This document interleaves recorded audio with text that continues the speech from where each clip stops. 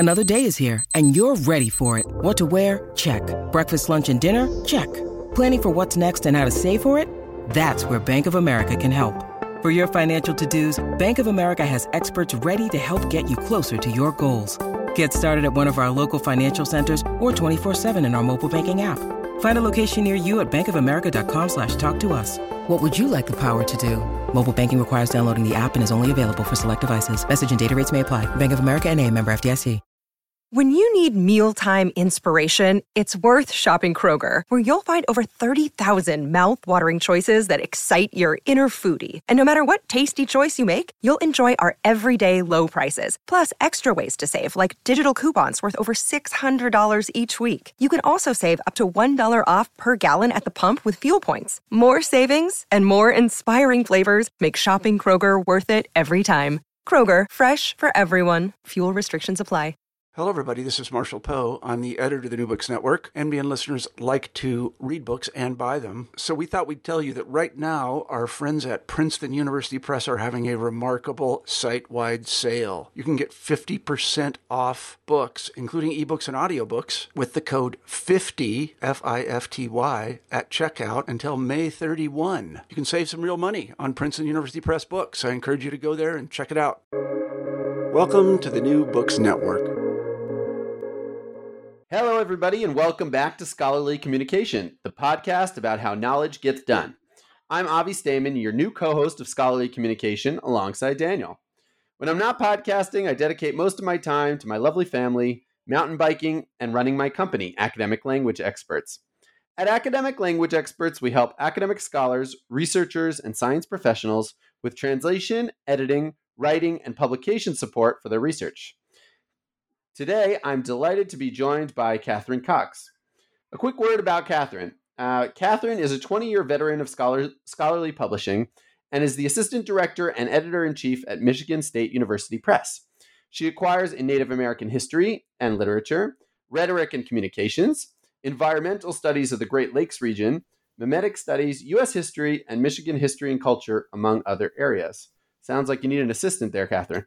She's also... Absolutely. She's also the author of two scholarly histories, Doing the Town, published by the University of California Press in 2001, and Tropical Whites, published by the University of Pennsylvania Press in 2013. She's also active in the Association of University Presses and has established the Feeding the Elephant Forum on HNet, which is a name that I absolutely love, and we will discuss a little bit later on. So, Catherine, thanks so much for taking the time to chat with me today. I really appreciate it. Absolutely. It's a pleasure to be here. Thanks for inviting me. Oh, it's anytime you want to come on. Happy to have you. You have so much insight into the world of scholarly publishing. I think we could probably do a few sessions. But let's start out humble and let's start by maybe you could just tell us a little bit about about yourself, but specifically in the context of how you got into the world of acquisitions editing. I don't know if there are any 5-year-olds that dream of being an acquisitions editor one day, but it is something that the people I've spoken to are quite passionate about. So maybe tell us a little bit about your journey. Yeah, no, I am like most people in scholarly publishing. I came in backwards. I didn't set out to be an acquisitions editor, much less do anything in scholarly publishing.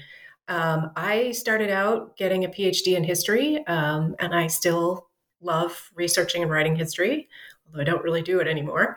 And then I found after I got my PhD that I didn't really want to teach, that I wasn't well suited for it. So I started looking for other options.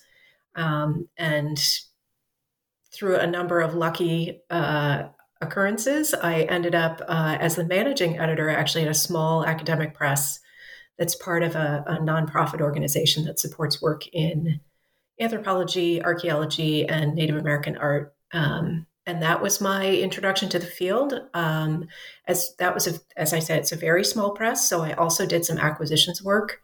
And that's where I learned that I really just love acquisitions. Basically, I love talking to people about their research. I love hearing about the fascinating questions that people have asked and how they figure out to pursue them. And I really enjoy the teamwork of publishing, of bringing people's scholarship to fruition, to a beautiful printed book. So from that position, I jumped to the University of Iowa Press. I was in acquisitions there for about 5 years, spent a year at the University of Washington Press, and now I'm at Michigan State University Press. Brilliant. Fantastic.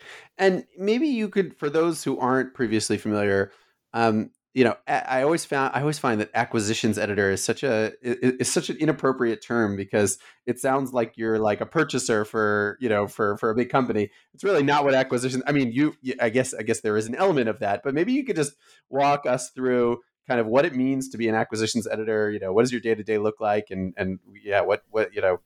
how do you spend your time? Sure. I do think of acquisitions actually as pretty accurate. In the UK, of course, they say commissioning, which might be a more polite term for it. I remember meeting with, it was a group of people around a potential author, and one of them was an executive at a lighting products firm. And he had a great deal of trouble understanding what it was that I did until he finally said, "Oh, you're the business development person." I said, "Yes, that's what I do." So acquisitions editors are the people who go out looking for projects for a press to publish. We're the people who are, scanning conference programs and looking at academic journals. We're the people who are keeping our eye on just what are the trends in the fields of scholarship that we acquire in. And we're reaching out to people who are doing research in those areas. I'm just now preparing for my spring conferences.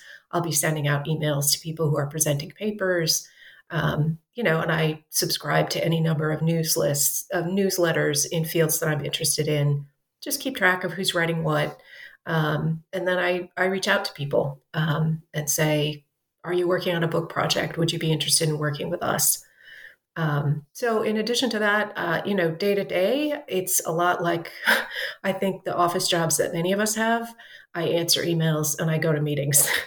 But those are all, in service of developing projects, working with authors, working with my series editors to bring in projects as well. I spend a good bit of time. Go ahead. No, please finish your thought. Okay. I do actually spend time reading book proposals, reading manuscripts, evaluating them. I know that for many people, they think that's what we spend most of our time doing. And I think most of us would like to spend most of our time doing that. But we do spend a lot of time in correspondence, I think, letting people know where things are, moving tasks forward, things like that. And then on the other end, once we have a project, a final manuscript actually in-house, it's the acquisitions editors who coordinate preparing that manuscript for production and marketing. Got it. And would it be accurate? You mentioned, how you go out and sort of actively contact and pursue projects or scholars who you think have interesting research. But is it also a two-way street? Do you also receive applications or submissions from authors who are interested, who think they'd be relevant for, your series or for the press in general? Absolutely. Yeah. And we love to get those. So bring them on. You can start with just a query email, just saying, "This is what I'm working on. Would this be appropriate?" Or, "I think it's a good fit." Or you can go ahead and send a full proposal. Either one is completely fine. But I do advise people take a look at the website of any press that you're considering and make sure that your project is a good fit. Most of us specialize, especially small presses like Michigan State University Press. We don't publish everything. So if you take a look at our website and your project doesn't fall within the areas that we acquire, you should be looking for a press that does publish in your area. They can do a lot better job getting it out to the people who most want to read your work. Yeah, I'm glad you mentioned about, I was having a discussion the other day with one of my colleagues, and they asked me, well, should our authors be writing letters first, or should they be sending full proposals? And we had a bit of a back and forth. So it's nice to hear you say that they can do either. My recommendation was to send a letter, just because I don't know if authors always realize the level of interaction that they're going to have with their editors. And I always feel like it's good to get off on a personal start and to, introduce yourself as a person before you start pitching your project.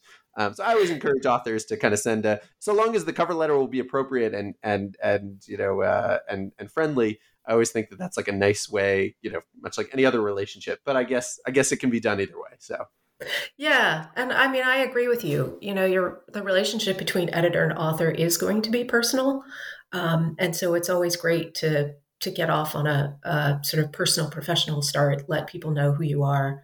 I do try as an editor to be a responsive, good colleague to my authors. I want them to feel like I want them to know the truth, which is that we care about their project and that we want this relationship to be cordial and supportive all the way through. Yeah, no, that makes sense. And I think that already doing that actually probably differentiates you from maybe some of the other presses that maybe have are overwhelmed. Now, I'm curious if you could tell us a little bit more about specifically at Michigan State. What are the areas of interest? What sort of what trends are you seeing in the industry? And I just want to add one more point, which is that when I speak with authors, oftentimes I think they tend to think of maybe certain presses that have the largest presence or the largest market share and think that that's the best fit for them. And part of my conversations with them is explaining that, well, actually, what you're interested in is best fit and is a publisher that's going to be excited about your project and know how to distribute your project. If you have a very big publisher, but they don't know what to do with it, that doesn't necessarily help. So anyway, I'm hoping you could tell us a little bit about kind of what it is that makes Michigan State unique and what kinds of projects really get you excited. Sure. Yeah. And of course, as somebody who works and has always worked at small presses, I do encourage people to look beyond the obvious. And like you said, I mean, fit is really the important thing. So Michigan State University Press, I'm a historian, so I like to start at the beginning. It was established in its current form in 1947. It was part of a wave of university presses set up in the post-World War II expansion of higher ed in the United States. So we publish extensively in African and African diaspora studies, Native American studies, rhetoric and communications, environmental studies, particularly the Great Lakes, mimetic studies, U.S. history, animal studies. We've got a Latino studies series. We have a pretty wide range. It's fairly eclectic. But, these are areas that we're particularly well known in and are able to support work in these fields effectively. So I would particularly point out as one of our strengths, our Native American Studies list. It was founded by a previous editor who has worked really closely with Native scholars and Native communities and nations in the Great Lakes area in particular, as well as more broadly. So that's a series where we've really made an effort to make sure that it is guided by and for Native scholars. And we do a lot of history and literature in that series. We're particularly well known in rhetoric, particularly sort of public address. And we've been expanding recently in that area and doing more on the other side of that field, on the communication side, with a really interesting series that I'm particularly proud of with Stephen Hartnett at the University of Colorado, Denver, on U.S.-China related communications in, as he says, the age of globalization. So another series I would just point to as one that I'm particularly proud of is our environmental studies of the Great Lakes, which we're just building up to now. We've published in that area for a long time, and now we're really going to focus and develop that list more. Yeah, I think there's something nice to the fact that you're actually focusing on an area which impacts your local region. I don't know if every press always has the opportunity to actually have a direct impact on, what they pass by maybe on their drive on the way home. And I think that's something that's nice, maybe that you have the opportunity to do. I think that's actually, it's one of the key missions of a public university, a press at a public university like we are, serving the region. Publishing, as many people know, is highly centralized. And in the United States, most of the big publishers are in New York. And of course, they're serving national and international readerships. And part of the mission of a university press is to serve scholars. Of course, there are niche markets there that are too small for the big publishers to serve, but also the people of our local region, especially sort of history, culture, politics of Michigan and the Great Lakes. A big commercial publisher is going to look at that and say the market's too small. But we can look at it as a nonprofit, mission-driven press and say, this is the place that we are. And, we're deeply concerned with the success and welfare of the people in this region. I think that's great. Now, I'm sure you have a lot of, books that, that you're very proud of and that you worked hard on. Is there something that came out recently? I think it may help the audience to hear about, maybe one particular book that you can tell us about, just to get sort of a feel for, exactly what it is that really is kind of hones in, or is a good maybe case study of something that you've published that you're particularly proud of. Well, it's always hard to choose among your books. You're always proud of everything that you do. I would say Lynn Heasley, who's a professor of history at Western Michigan, recently published a really beautiful set of essays on, it's called Accidental Reef, on the sort of efforts, the environmental recovery of the Great Lakes, both the sort of impact of industrialization and pollution and urbanization on the lakes, and the quirky and interesting ways in which the lakes are rebounding, with the dedicated effort of many activists as well. But it's just a beautiful book. It's very scholarly and well-grounded in the scholarship, but it's also just beautifully written with a wonderful sense of humor and beautifully illustrated with some lovely woodcut prints as well. So if you're at all interested in environmental issues, even if, of any kind, I highly recommend that Lynn's book, just a really wonderful book. So. Great. That's fantastic. I think that really kind of, shows how if you're, open to, scholars who are really doing important research that has an impact on the public, and you're willing to listen to them, you can actually, produce books that really have value well beyond the walls of academia. Yeah, absolutely. That's my hope with all my books.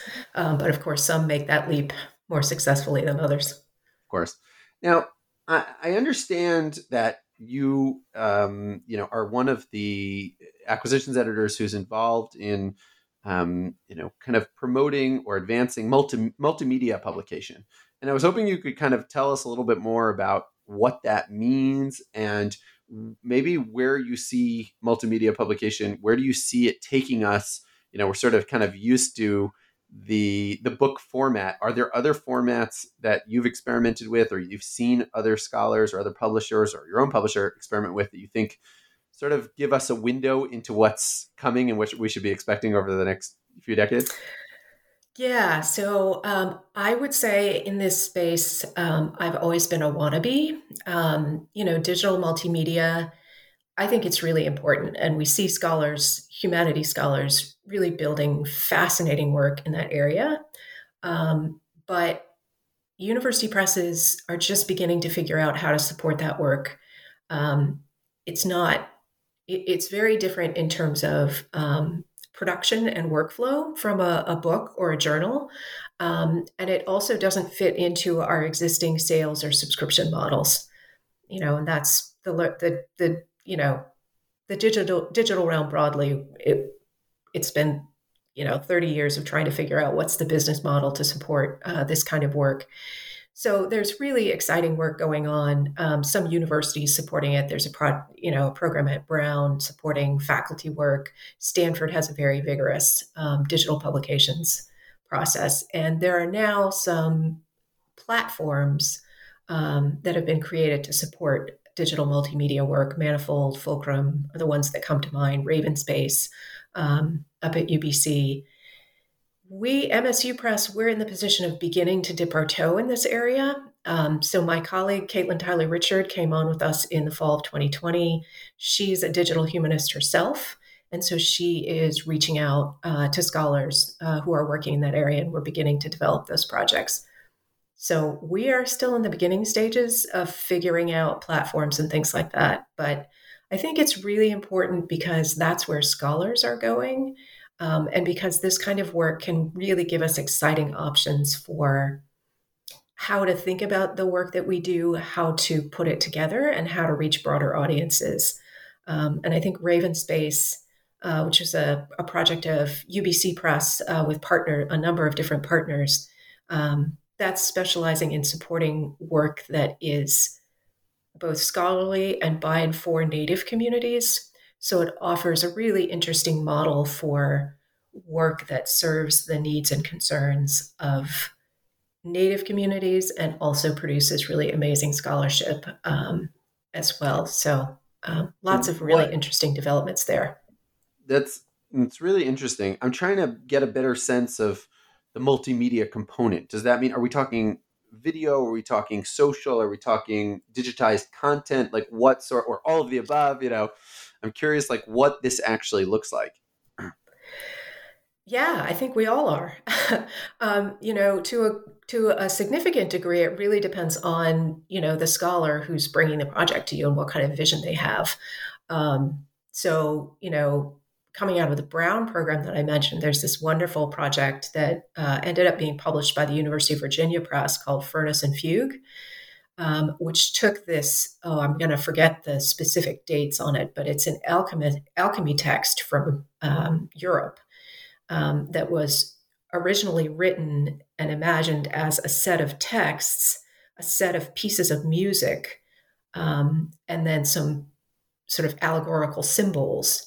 And so the scholars working on it created a multimedia performance, essentially a performance of this work, including, recordings of people singing the music and things like that. So that's where I think the multimedia is really exciting, is that it can actually bring the source material that scholars are working with and make it available in a way that, a printed book, you can reproduce printed sources, but you can't do music or video or things like, and there are limitations on the amount of art you can reproduce and things like that.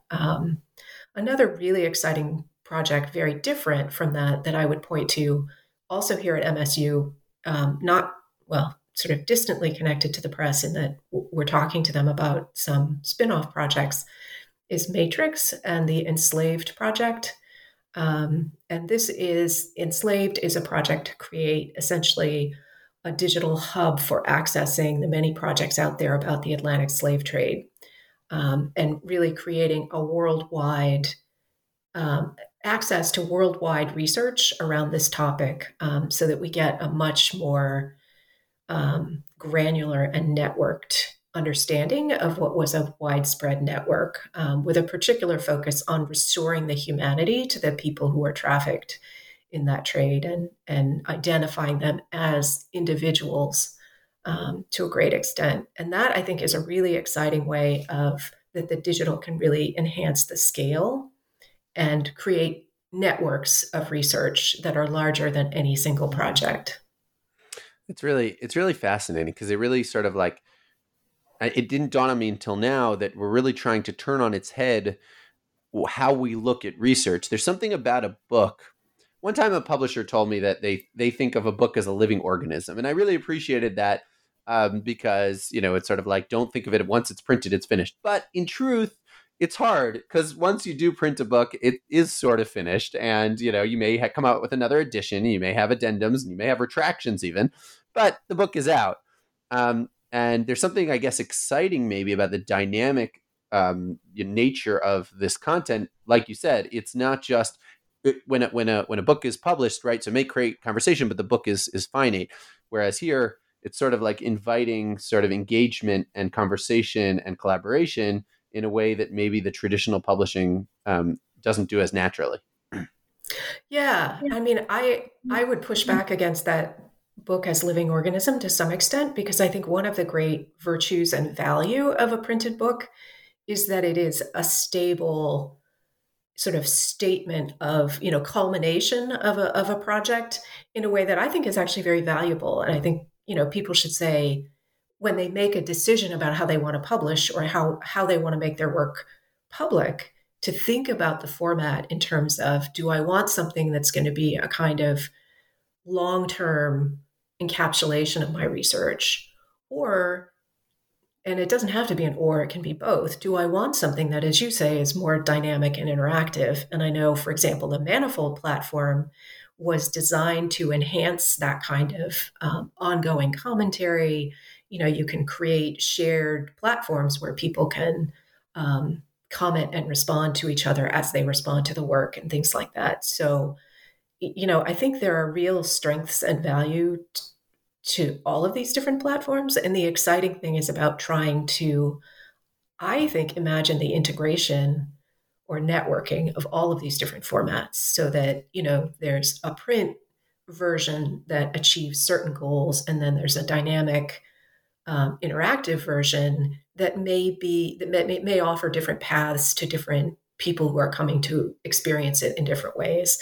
And there's a lot of digital projects too that invite people to submit their own work. They essentially operate as kind of online museums/archives where members of the public can contribute pieces of their own history. We did a book at Iowa about the commemoration of the Triangle Shirtwaist Factory fire in 1913, which was this horrible industrial accident in which a factory burned down and well over 100 workers were killed. And on the 100th anniversary, the commemoration of this, there were many things that happened, including the book that we published at Iowa. But another thing was that they had this website where people could upload pictures of their ancestors who had died in that fire, or letters or memorabilia, things like that. Wow, that's really interesting. That's fascinating. Yeah, I think it's there. That's another really good point, is that one way to, and we'll talk about this a little bit later, but one way to extend academia beyond the walls of academia is actually inviting the general public to contribute and to be a part of the conversation. Yeah. And to not assume that, the researchers hold all the information, although, they are especially trained to analyze it, to be able to work collaboratively. Yeah, another area of scholarship that I've been lucky enough to get involved in is the whole realm of publicly engaged humanities.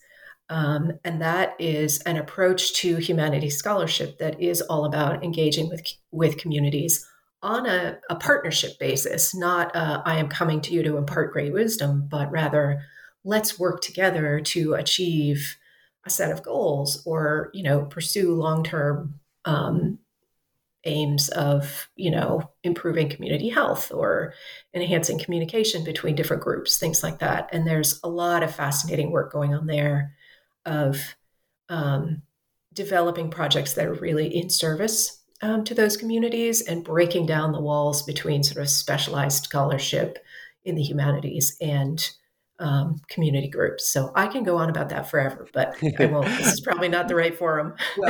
So I would love to, but there are a few things that are really interesting to me that I wanted to ask you about.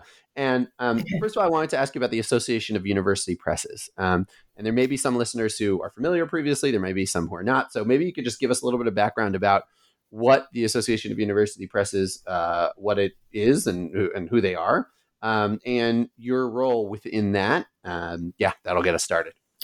Sure. So the Association of University Presses is a trade association. It's a membership organization of university presses. It started out focused on North America, so mainly Canadian and U.S. presses. And then in the past 10 years or so has really expanded beyond that. So it's open to university presses around the world. And it's, as I said, it's a trade association, a membership organization, and the different university presses, there's a small paid staff, and then for the most part, the community, the committee work and that kind of thing is done on a volunteer basis by members of university presses. So AU Presses has a number of different committees dealing with a number of different issues. We have sort of standing committees that reflect, there's an editorial design and production committee for people who are doing that work.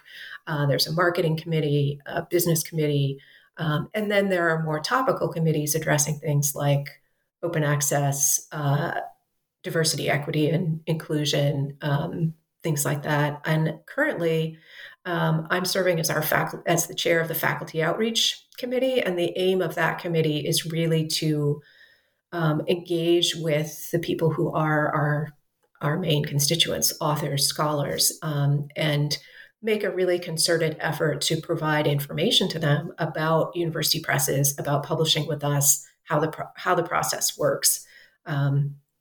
There are, I don't know how many members now, something like 150 members of AU Presses, and members are the presses, not individuals. And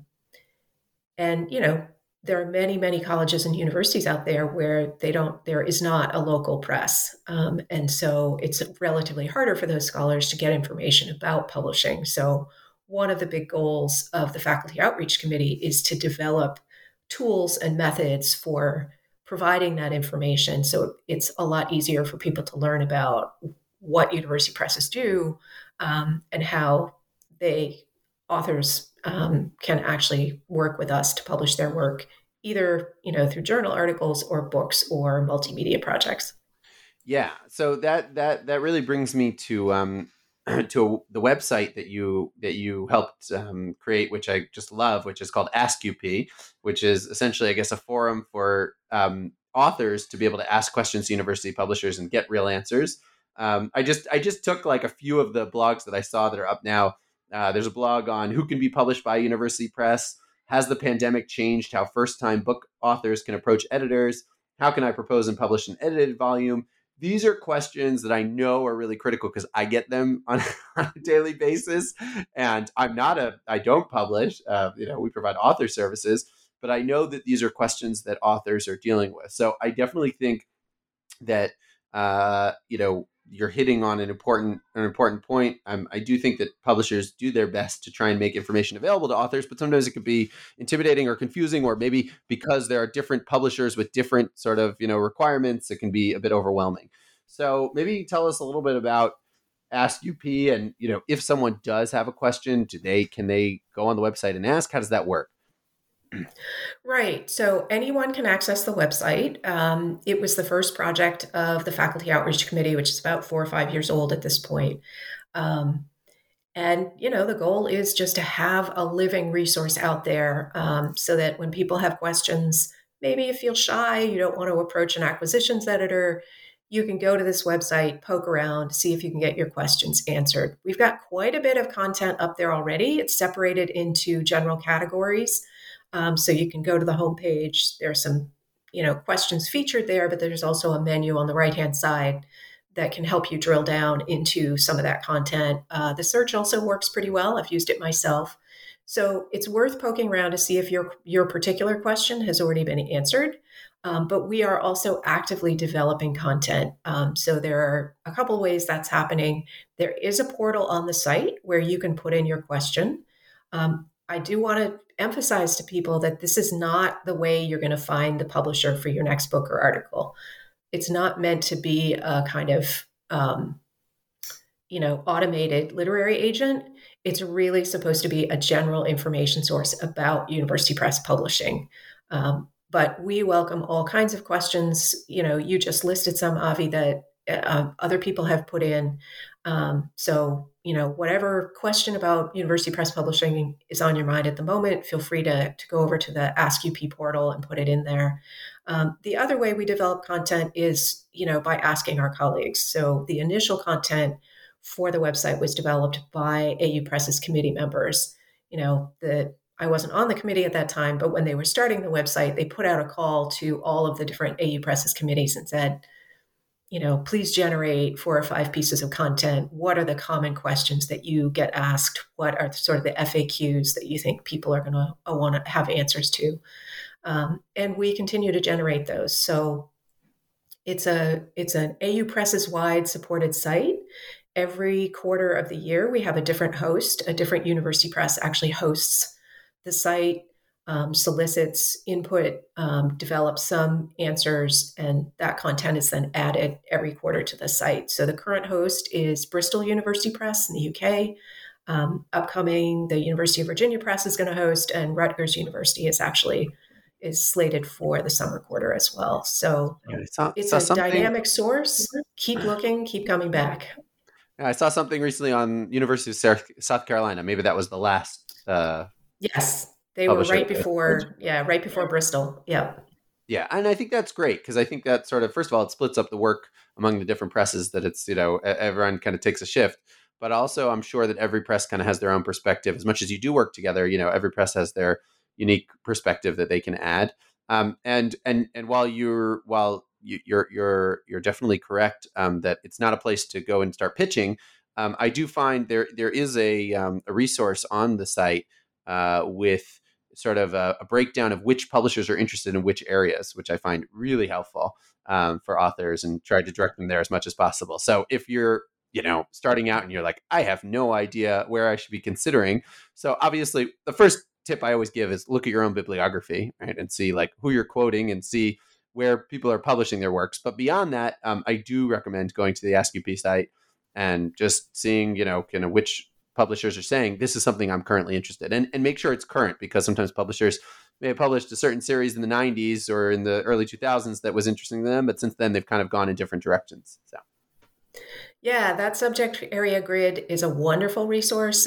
It is updated regularly, so people can take a look at that.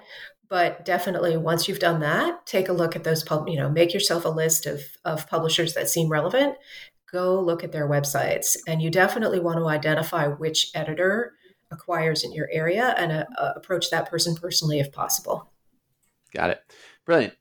Okay, I want to move on to the last your last hat, and this is you probably have more hats. I don't even know all the hats that you wear, but I do know that you must not sleep too often with all this work you do. And maybe this is my favorite, which is the Feeding the Elephant Forum. And this is a forum on HNet, but I wouldn't call it your typical HNet forum. For those who are familiar with HNet, it's usually a way for scholars within a certain field to be able to communicate and ask questions and share ideas and research.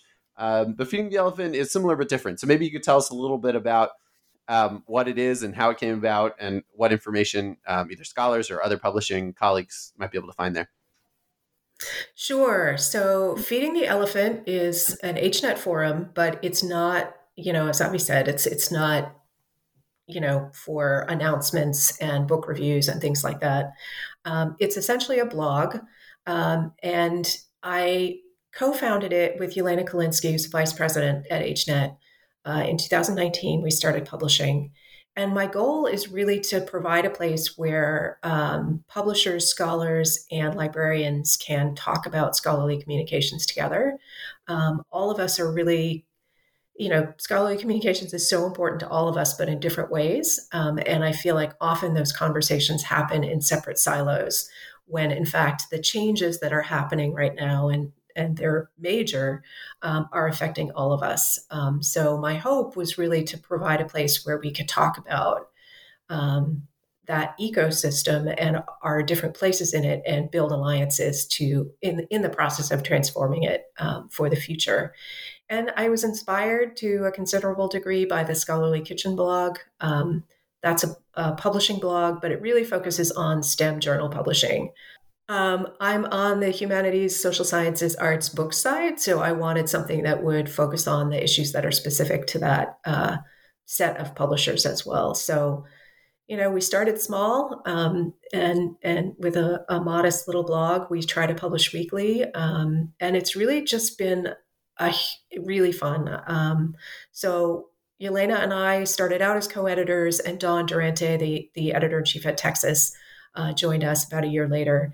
And we're the current editorial collective. And we do welcome contributions. If you have something to say about scholarly communications, we would love to hear from you. Can you give us like an example of maybe a post that was put up there that really kind of brought about certain discussion, or you found particularly interesting, that you could share? Yeah, I will name a couple. So our all-time top hit getter, so to speak, is Jenny Tan, who's an acquisitions editor at the University of Pennsylvania Press, wrote a piece on the phrase that scholars often use in their writing, "I argue that." Basically giving people advice on how to use that phrase effectively and how to avoid overusing or misusing it. And that was very popular. We just republished a piece by Walter Biggins, also at the University of Pennsylvania Press, about using your own previously published work in a new work. So we do, and that's a kind of column that we call working with your editor. Actually, no, sorry.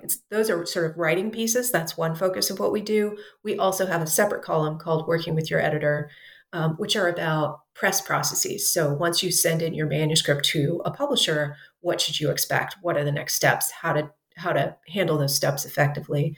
Another post that got a fair amount of attention, I did a kind of summing up post about the state of open access in humanities and social science monographs. And that was last summer, mostly in response to a couple of big sort of summing up meetings. One was the Open Access Scholarly Publishing Association had a meeting where there was a lot of sort of conversation of the state of play. And then the Toward an Open Access, an Open Monograph Ecosystem, the TOME initiative, had a big sort of evaluating the state of play conference last summer as well. So I just did a kind of survey of some of the initiatives that were profiled at those meetings, and outlined some of the issues that advocates are really facing at this point. And that did get a good bit of attention, because I think that is one of the transformative forces in scholarly communications right now. And there are just a lot of unanswered questions and big issues around funding and equity and access. Yeah, interesting. All right, you've given me a few ideas for pitches that may be coming your way in the near future, because I think it's a really interesting forum. I also always find it. I think there's a deep psychology to which posts tend to do better or worse. I had a conversation with Bruce Wilson, who's the editor-in-chief of The Conversation. And he told me that the most popular post that they ever had on their website was about the science behind the 5-second rule and whether you're allowed to eat something that fell on the floor. So it's like you think what's important, and then you realize what I don't know if it means it's important because it gets a lot of clicks, but it does tell us something about what people are thinking about and what they're interested in. So your topics are a little bit more grounded. But there you go. Yes, it's apparently. Yeah, we are not averse to humor either. So there you go. Brilliant, fantastic. Catherine, it's been a real pleasure chatting with you. I know that I've learned a lot from just this hour that we've had together. I'm sure there's a lot more that we could discuss, but I want to let you get to your day and to your read. Hopefully, you'll have the opportunity to read a few manuscripts today and not just push projects forward. So thank you for joining us. Thank you for taking the time this morning. We appreciate having you. And if someone does want to, I assume that they can find Feeding the Elephant and Ask UP quite easily via Google. If someone wants to reach out, has a question for you, or wants to connect, is there, a good way to connect with you? Sure. So thanks again for having me. It's been a pleasure. I love talking about scholarly publishing. You can reach me at my email address is the best one, camcat@msu.edu is the best way to reach me. That is on the MSU Press website. So msupress.org, also a good way to find me. And again, thanks. It's been a pleasure. Brilliant. Thanks so much, Catherine. I really enjoyed chatting with you. And we'll continue this conversation at a later date. I hope so. Great.